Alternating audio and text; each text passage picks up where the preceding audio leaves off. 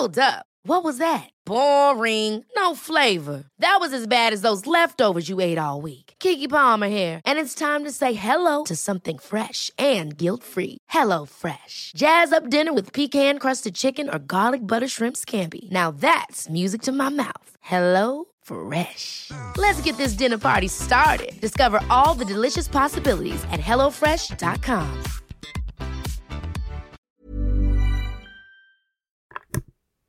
Hi, Blue. Hi. What is your favorite story about me?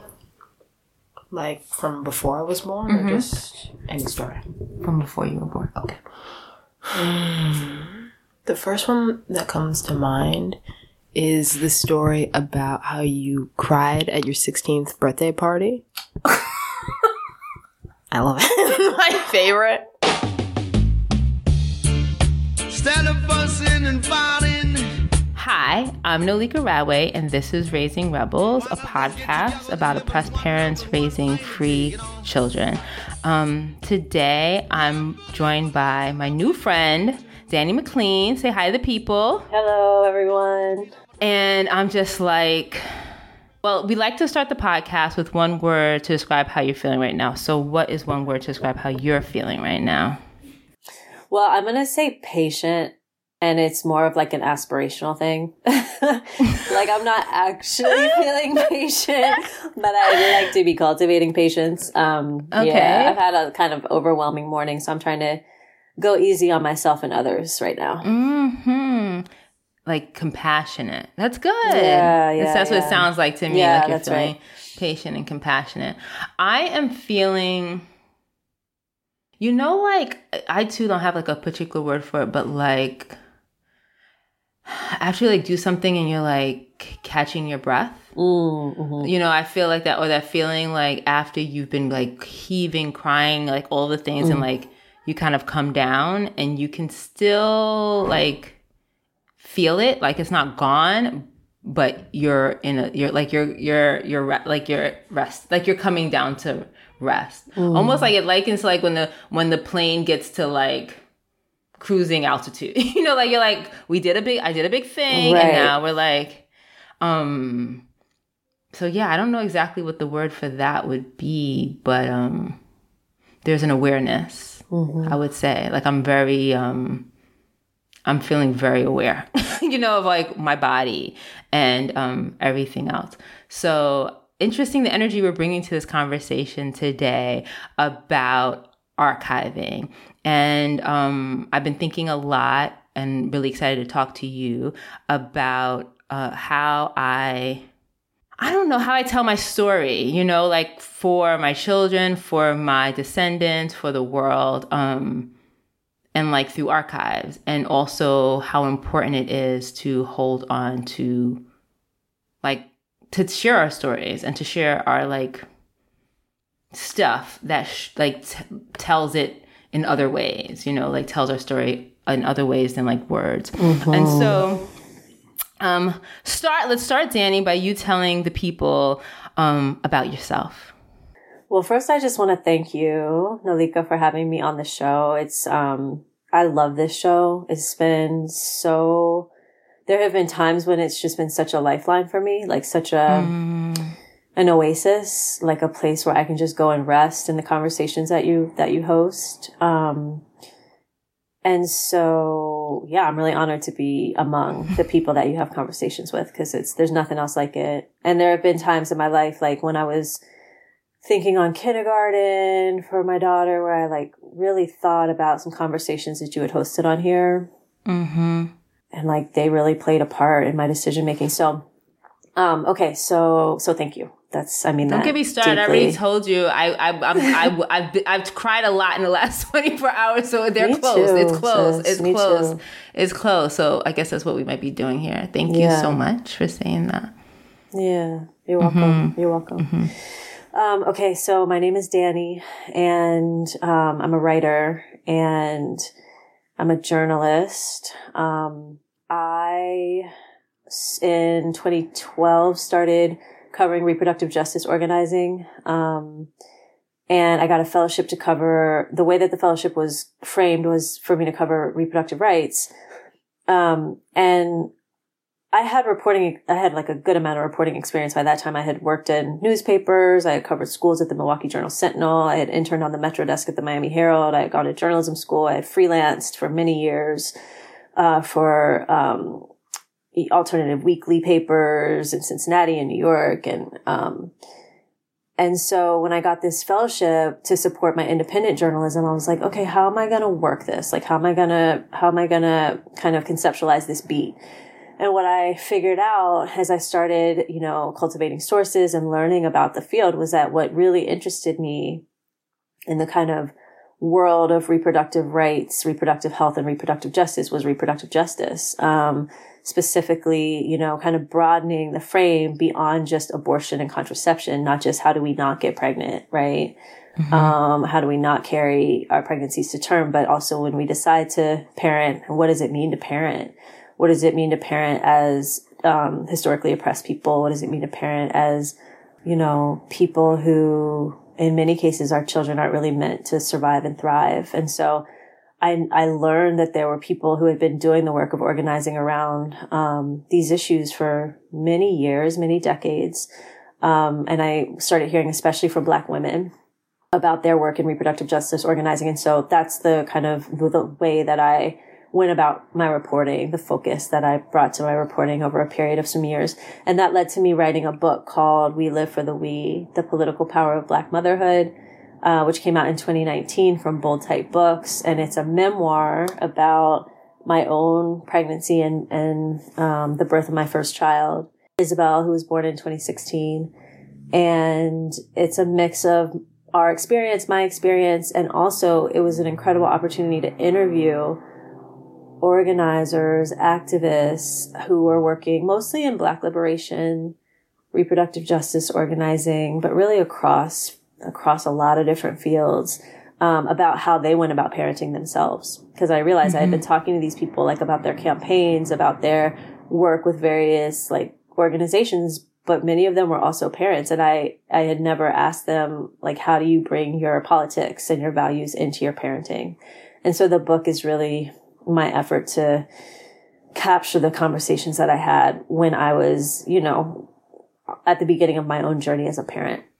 Mm-hmm. So Isabel is now 5. So we're a few steps further on our journey together. But that's who I am. I'm a writer. I'm a journalist. I'm an author. I'm a mother. I'm a caregiver. I'm an only child who helps care for my mom, who had a stroke about a year ago. And those are some of my identities. Yay. Tell us about Isabella. She is pretty amazing. What's up with her?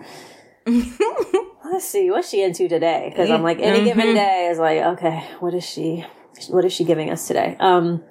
She's very verbal. She loves language. I could tell that about her early on, that she was going to be someone who had a kind of facility with language and words. She is very joyful and bubbly and extroverted, and she loves to put on a show.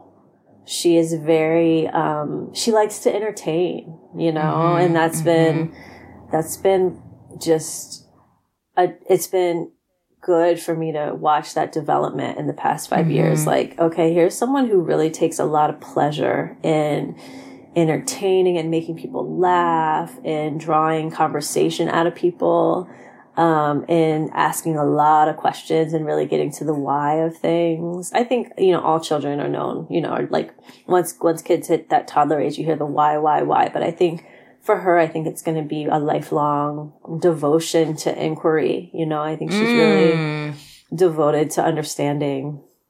What's your favorite thing to talk to her about? Oh my gosh. I always ask her in the mornings what she's dreamed about. And because I really have a rich dream life, and it's very important to me, and I've cultivated it over time. I write down my dreams so that I can get to deeper levels of meaning, because I think that they're very important. And so I always ask her about her dreams, and she is not yet at a stage where she's remembering a ton of them yet, but I hope that we're starting a practice. Well, I hope I'm like inviting her into taking her dreams seriously, because I think she will get to a point where just having been asked for so long what they were might kind of prompt her toward remembering them better. Gosh, I love to talk to her. We talk a lot about music. She's got a really interesting sense of music. Like, she can really, I'm trying to think of an example. Like, she almost has like a musicologist ear or something. Like, she can hear the strains of, she can hear like references in music, you know, like she'll be like maybe we'll be listening to Alice Smith, and she'll be like, is that Nina Simone? And it will be on a phrase that sounds particularly Nina Simone-esque. You know what I mean? Like she'll say something, she hears the similarities like across time and across even genre of music. So honestly, I feel really blessed. I mean, maybe all parents or, lovers of young ones feel like this, but I really got a child who I love talking to and love spending time with. I think she's fascinating. Yeah.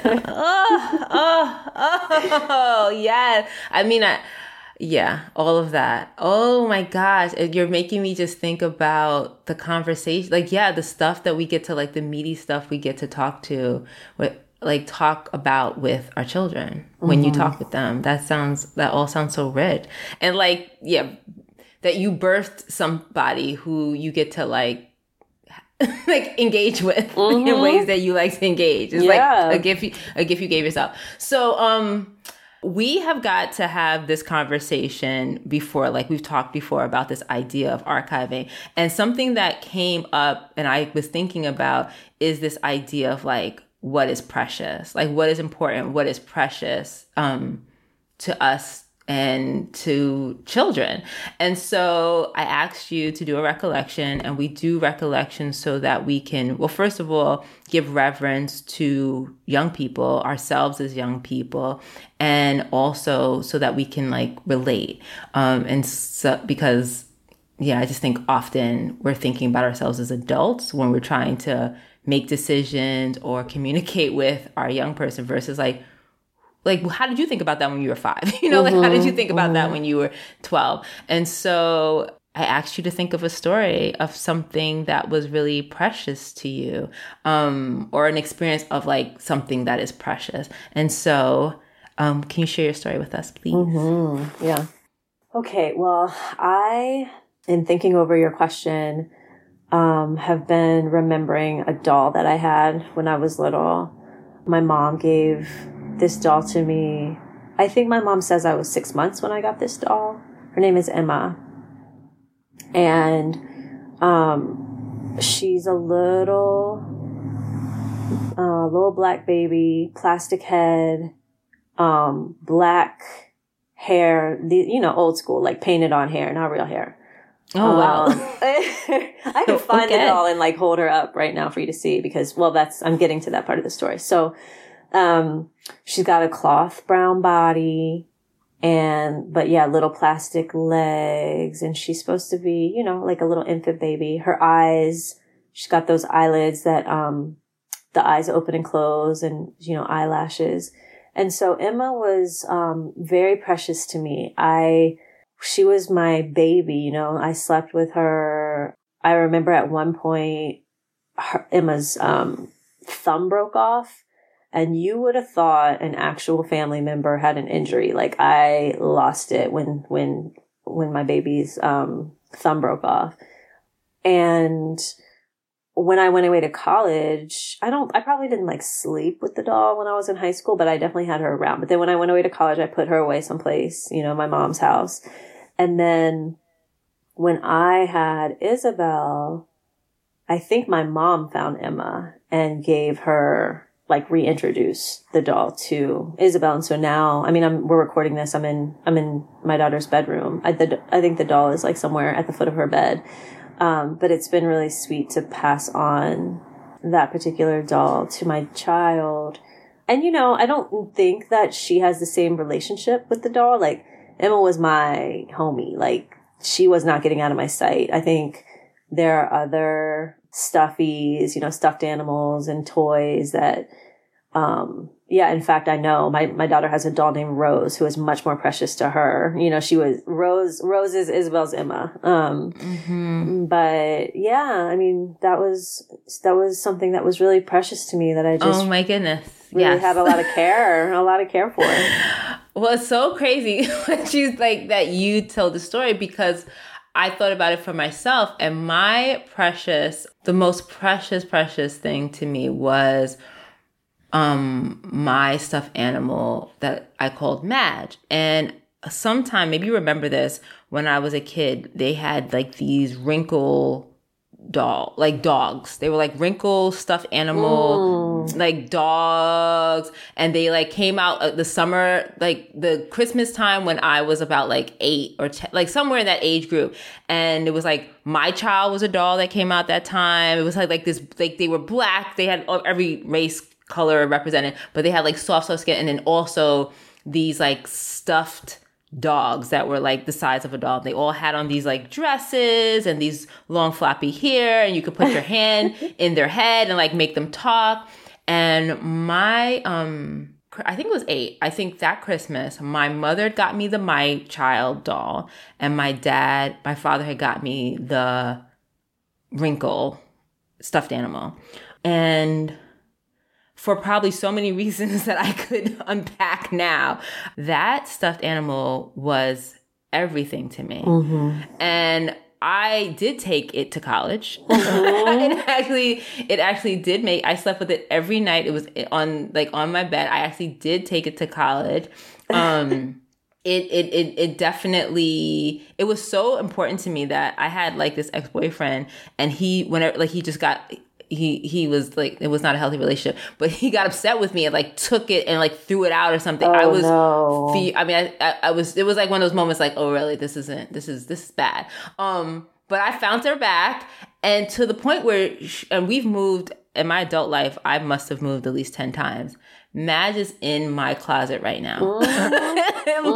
When I went back to New York, I was like, let me go make sure. And it's similar as I got older and I had my own children, I had this romanticizing of like, I'm going to give them this Madge doll and they are going to just love her the way I loved her, because she, of course, and it's mom.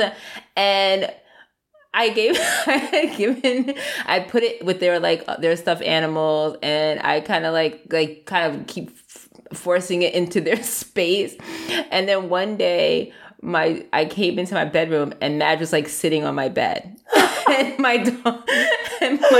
own daughter was like, it's your stuffed animal, Mom. I put it on your bed for you. And I was like, thank you. And it's true. It's like so interesting what you're saying, because they all have things that are precious to them. Like it's not like they're not into stuff. They all have their precious thing. It's just not my thing. And so today I'm like, as we're having this conversation about archiving, like, I guess that's like my first question, right? Like, what have you chosen, and are you choosing, I guess even before you became a parent, to hold on to? Oh my gosh. Let me tell you why this question is so funny in this moment. Okay. So about a year ago, my daughter and I moved from our apartment into my mom's house. Because like I said, my mom had a health crisis and we needed to be closer to her so I could help care for her. Okay, so the house that my mom lives in is also the house that I grew up in. It's the house that she grew up in. It's been in our family for a long time. So in order to move in here, I had to put a lot of my things in storage, a lot of my things and my daughter's things in storage. And I also had to move some things out of here into storage just so we could all like fit comfortably. So just last week, I got a call from the storage company, the storage unit place that was like, oh, hey, did you move out? And I was like, Girl, listen. That's why this question is like right on time. Oh, hi. Did you move out? You didn't let us know that you moved out. I'm like, what do you mean? Well, aren't you unit such and such? Yes. Well, it's empty and the lock is gone. I felt a wave of prickly fear move through my entire body. And I just could not even comprehend. I mean, the first thing that my mind went to was I've kept every journal since I was 7. You know, it was in a box in this unit, right?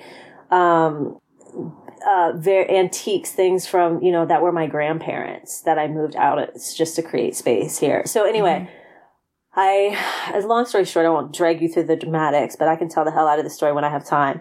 It ended up that We'll talk about it later. I'll get into it later. But it ended up that the person had made a mistake and that they were actually referring to a unit close to mine, and all my things were secure. But it was it was such a bizarre thing for a lot of reasons. But it was such a reminder of how much meaning some things have to me. I mean, these are things, a lot of them I haven't even really put my eyes on in a year, right? But they are so meaningful. And some of them are things, right? But mostly it's like these, you know, clips from my first newspaper jobs, like my first 1A story, you know? And I was like, these are irreplaceable to me. So I think, you know, how do I make a decision about what to keep? It's really, I just think about like, what can I not imagine having access to? What can I not imagine, like not, you know, wanting to put my hands on and not being able to.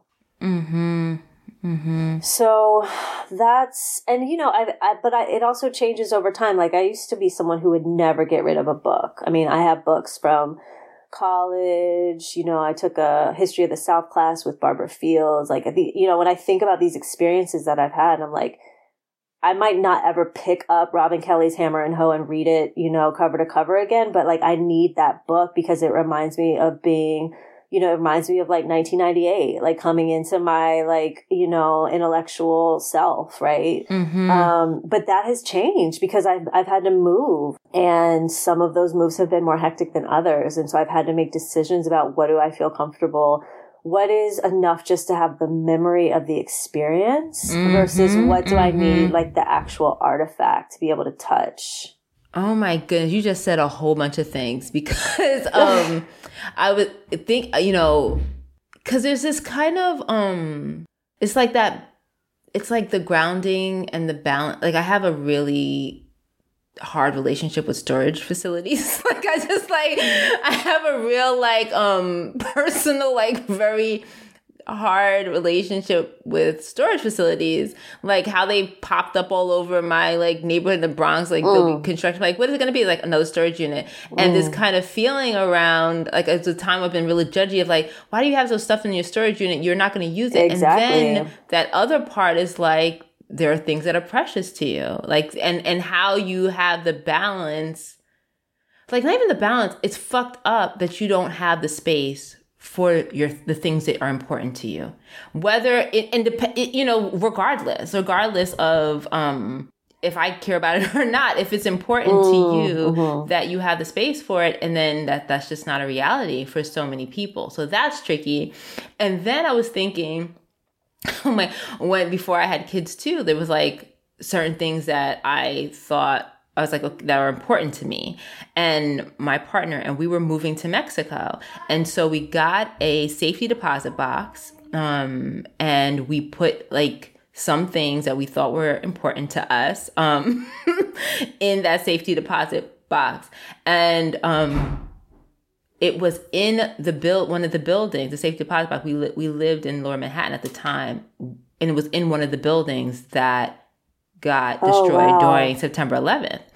Wow. And it was really interesting experience because all of a sudden those things weren't that important anymore. You know, they were really, really important, but then all of a sudden they were like, oh, that's gone. That's really interesting that's gone.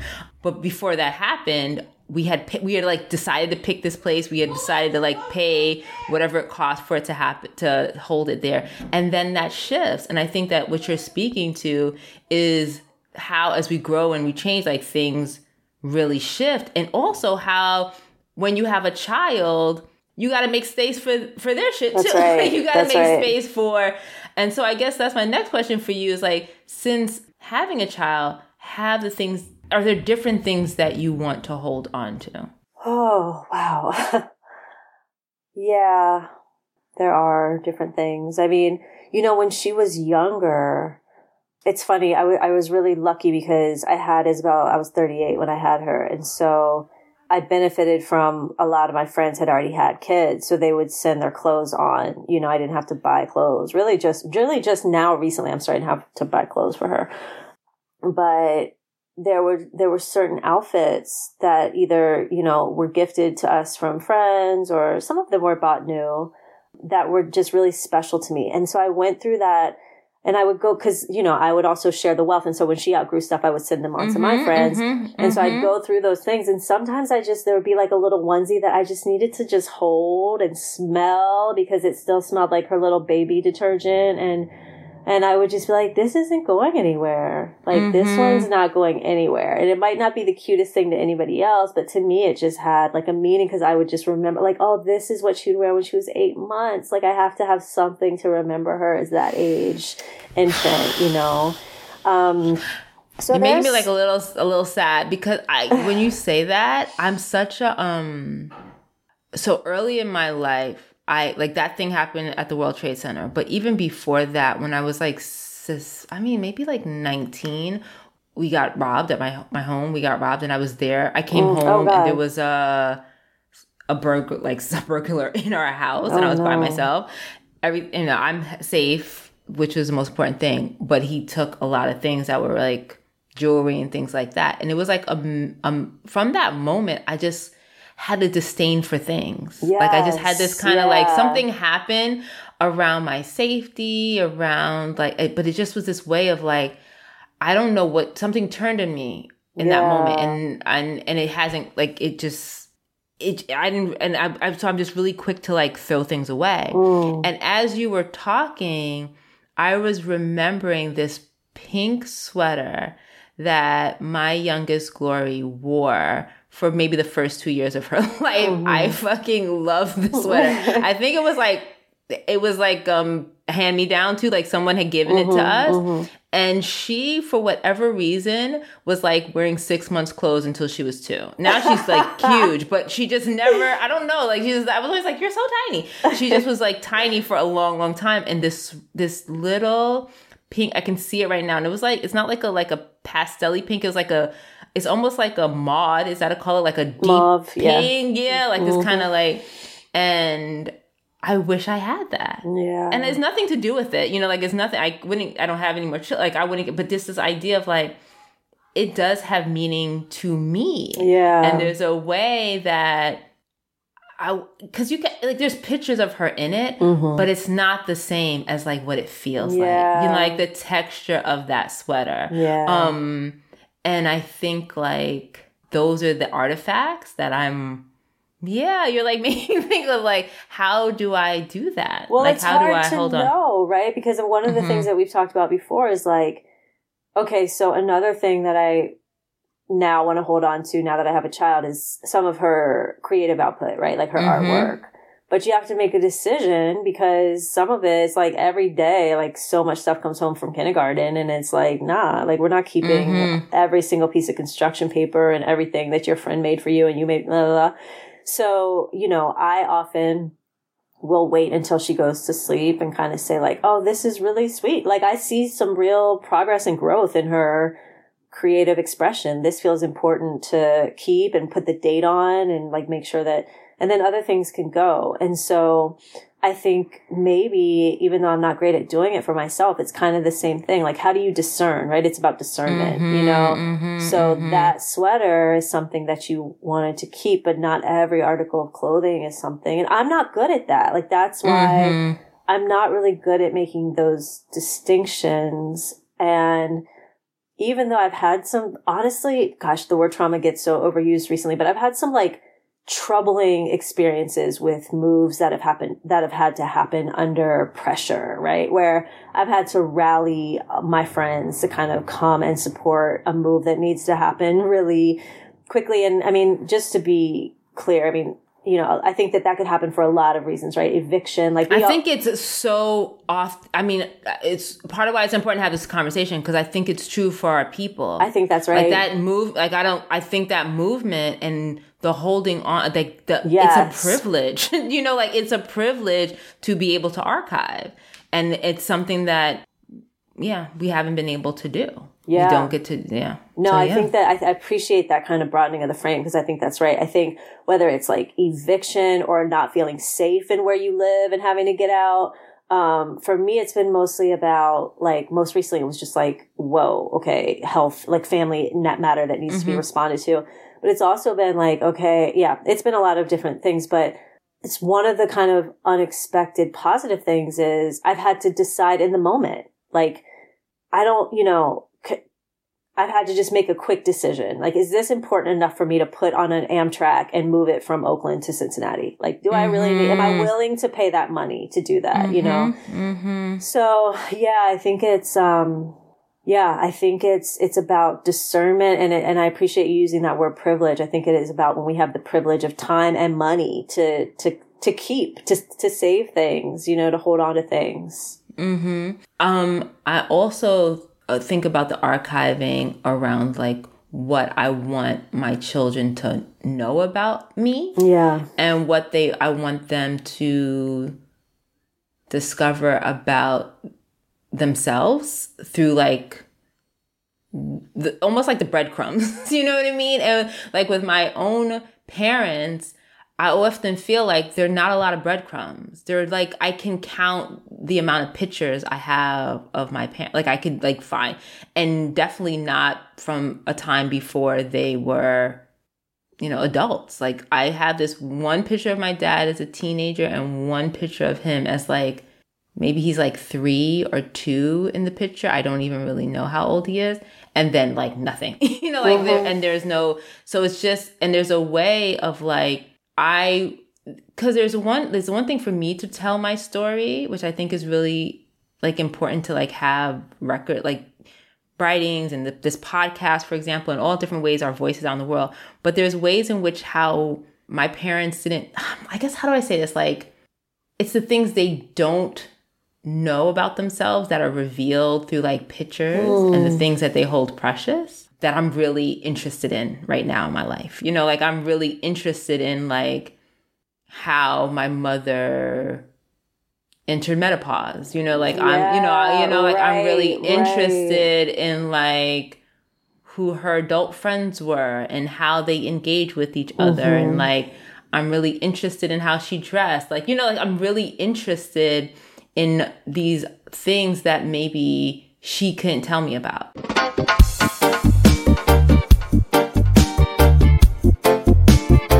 It's because part of the story was you did a little song in it, and like the story is like you were crying because I think grandma was like stopping people from entering your party or something like that. That is correct. And then you were crying, and you said you kept thinking of the song, "It's my party and I'll cry if I want to."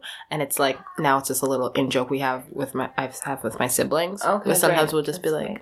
"It's my party and I'll cry if I want to." And we don't know that song, so we just know it from you. That's hilarious. That's hilarious. Okay.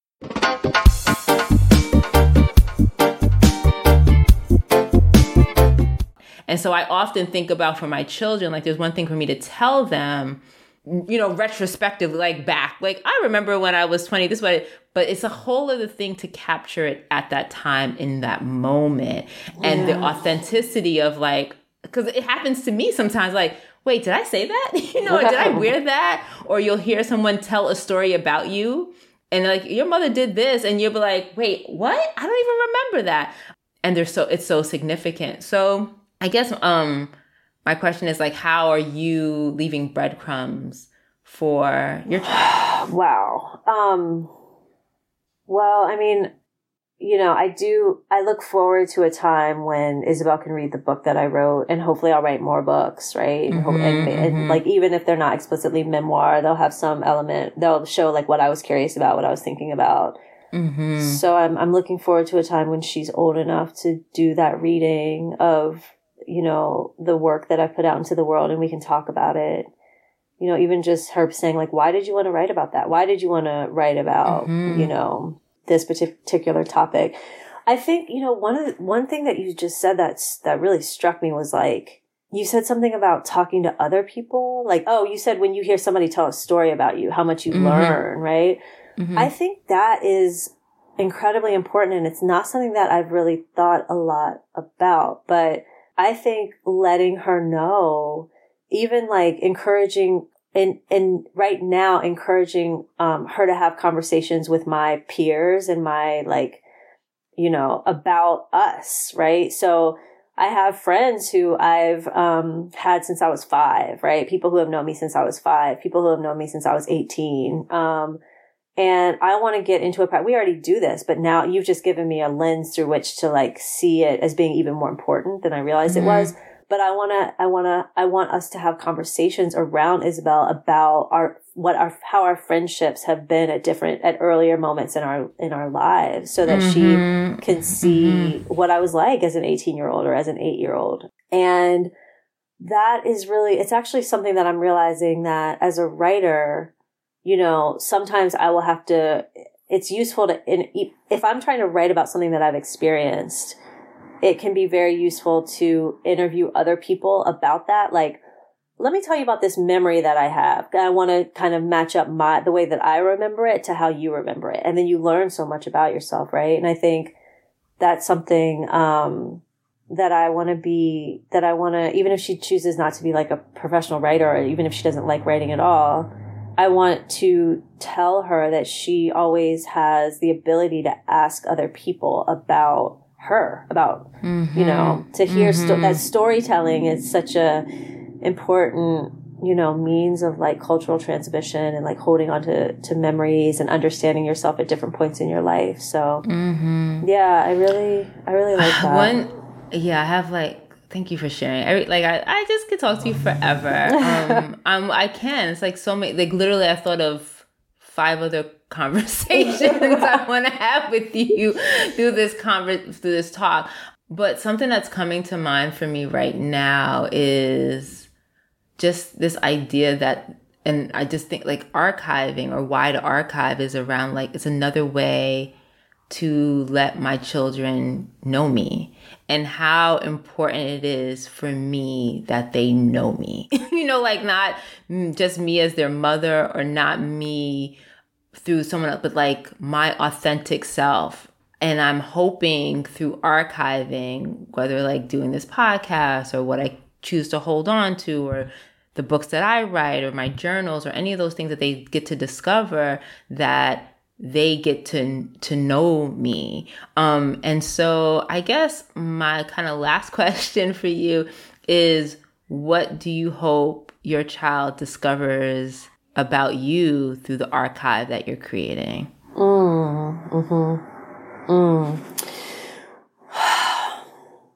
Well, you know, like I had Isabel when I was 38, and so I had a whole lot of adult life before she came along. And a lot of that adult life was, you know, I did a lot of things. I had a lot of fun. I went a lot of places. I worked a lot of different jobs. I had a lot of different, you know, romantic relationships and friendships. And I want her to know about me as a younger person.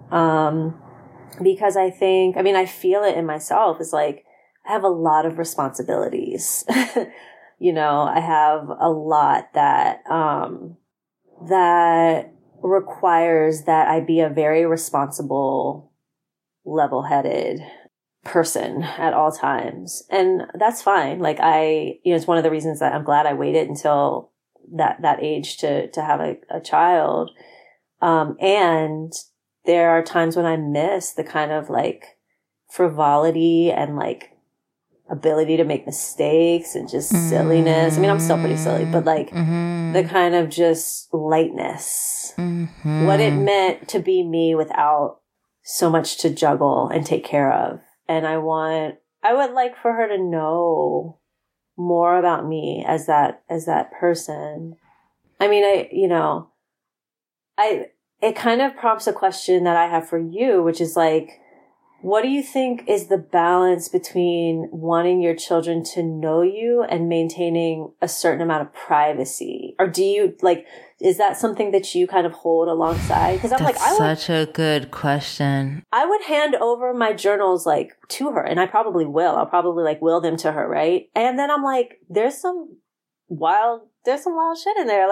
I don't, where do I draw the line? Do you redact certain sections where it's this is way too grown and sexy for you. I don't care how old you are. You don't need to know about this. Well, as you were talking, the thing that kept coming to my mind was Parable of the Talents. And I just kept thinking about the main character, Lauren, anyway, the mother, the daughter learning and reading about her mother and getting to discover who her mother was through her own words. Right. And it's messy, it's messy. But it's such a gift. It's such a fucking beautiful gift. I don't want anybody, I want my children to know me. All of me. Period. Stop.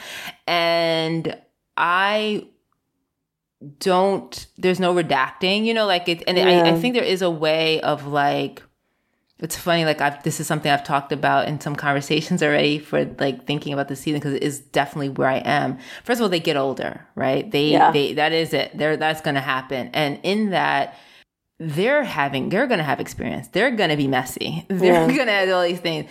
And there's such a gift we get to be in community with each other. We get to be in it together.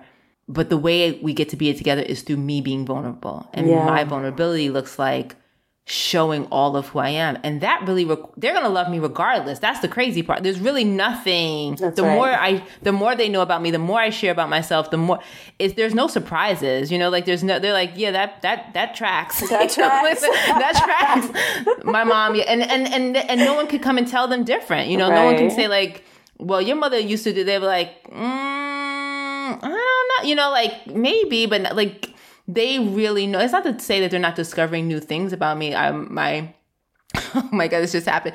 So my son was out with some friends, and this is interesting because I don't think they ever listened to this podcast. Not my child, but their friends. But anyway, they almost stole something, or the stealing things from a store came up, and my son was like, Mom, this happened. I don't know what to do. It's I'm just stressed out. These people with her. And I was like, I stole Band-Aids from a supermarket when I was 15 years old. And he was like, what? And I was like, yeah. And I couldn't tell you why I did it. Maybe I thought it was cool. It was during the TLC, there was this group, and they used to wear Band-Aids. I'm just telling him the story, and he's like, wait, what? What? All these things? This is so confusing. And part of telling it is because first of all, it was relevant to his real lived experience at that moment. Yeah. And it was a moment I was like, oh, I want you to know all of me. I was like, oh shoot, I didn't tell you this. You don't know this. I haven't even thought about this to tell you. And so, they're gonna find out who you are because they already, I'm sure your child knows when you're angry. That's right. When you're sad, when you're in your feelings, when you didn't eat. They are watching you in ways you can't even imagine. And the stories and the archives and the data is just helping to make sense of it all. And I think when I think about myself as a child, as someone's child, those are the parts that it's I want the material. I want the pictures and the music and the story. All of a sudden I've been listening to Luther Vandross all the time. My mother used to love Luther Vandross, and I hated it when she would just be playing Luther Vandross. But it's those things. I wish I had that record right now. I wish I had my mom's Luther Vandross records. And so yeah, maybe I'm not. I'm way to the whatever the extreme of things like that. I tell them. There's nothing I wouldn't tell them. Yeah. There's no question they would ask, I wouldn't answer, and I offer things because they're my people. I'm in community with them. And I think that it's a gift for me to be able to I don't know, like it's like valuing myself. Here are these people that really value my story. Not like, you know what I mean? Not like, I love that. not because it's like going to be like, it's a best-selling book or because they follow. They literally like, if no one else heard it, they care about what my favorite ice cream flavor was. Right. You know, they care about my Sweet 16. They care about all of those things.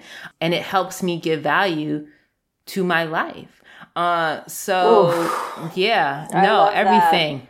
No, and the Band-Aid is your Band-Aid to peel off. You know, it's just like, it's for you. It's for you. It's for you. That, and you've also made me think that this is yet another way that we can like break generational curses, right? Or like stop, like halt, generational practices that might not be the most healthy. Like if I don't feel like I was shared with, and you know, if there was like a strict boundary held around like, you know, privacy or like knowing the full person, that really gives me something to reflect on and then to change moving forward, like to change in my own relationship with my kids. So that, yeah, I really like that. You've given me, as always, a lot to and I will say, like, on. one of like a cheat sheet thing that I do, like, or I think about it, and I'm thinking about it talking to you. It's just like, whatever I want for them, I want from myself. Whatever I expect from them, I expect from myself. And so when you think about privacy, how I want privacy to function for them, like,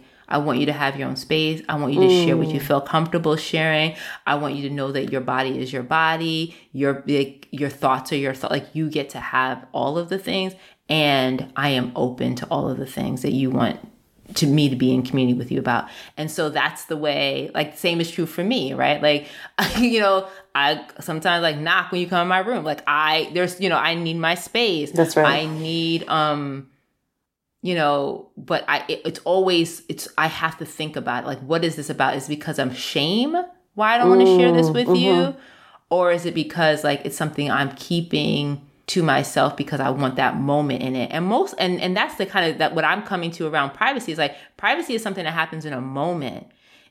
Secrecy is something that happens over time. You know, secrecy, like privacy is like right now but over time, I will reveal this to you. You'll know what's in the room, you know, like but I might not be ready to share with you in this moment. And that's privacy. And everyone should have that. And I get to have it too. And they get to have it too. But no, I want them to know all of me.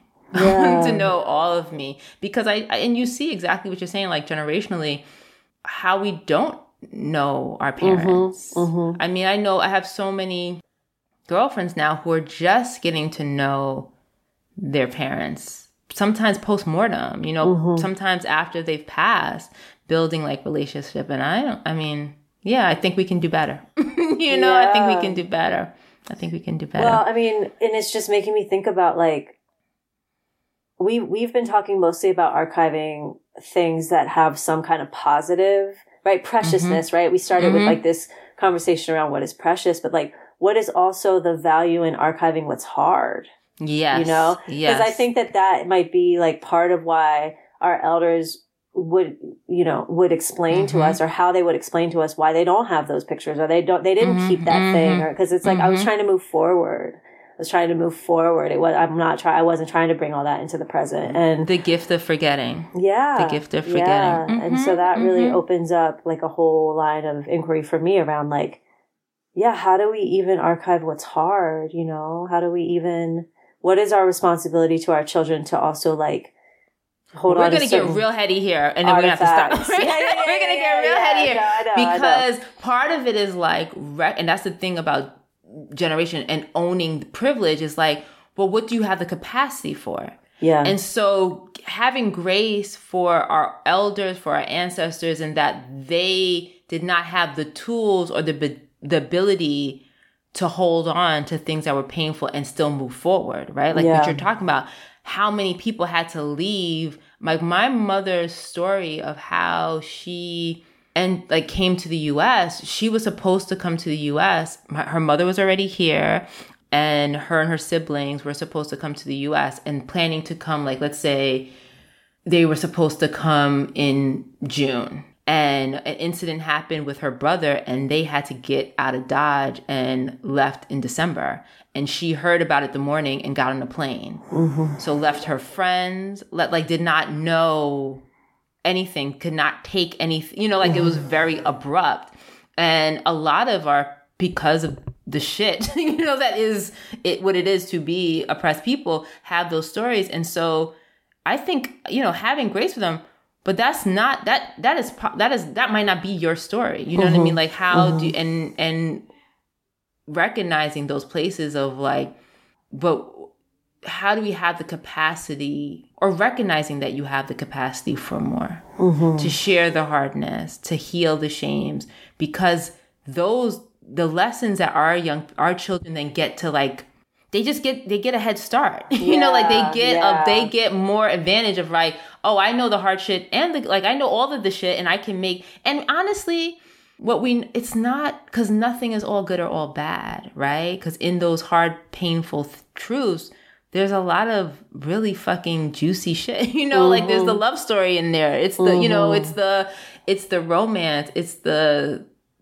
strength. It's there's so much other things. Because when you throw away that, you don't just throw away, you throw away the stuff that was precious to you. Because it kind of all goes in one bag together and gets, that's right. And so I want to say thank you so much. I hope that I know I'll get to talk to you again, but even on the podcast, this has been so rich. Is there anything else you want to share? Well, I don't know if you were, if you prefer not to mention this, but I just have to say, this is our second time having this conversation about archiving, because, we had it earlier and then had some technical difficulties. And what is interesting to me is how deep we got. We just, it's just we had the first conversation, which was about it wasn't about, but it touched on Instagram, social media, and then it's so interesting when the longer you talk about this issue, just getting to the core of really what are we trying to do when we archive. And so I just appreciate, we've already, said this, but I just appreciate your willingness to have these conversations and really just peel back the layers as far as we can go together. It's been a real gift to me. So thank you. Oh, thank you. Instead of fussing and fighting. Raising Rebels is produced by Queer Media, a family production company specializing in audio and visual art through a Black queer lens. This episode was edited by Randy Chapman at Wordy Productions. Please make sure to rate, subscribe, and review this podcast. You can find us on Instagram at Raising Rebels Pod, or email us at raisingrebels@queermedia.co.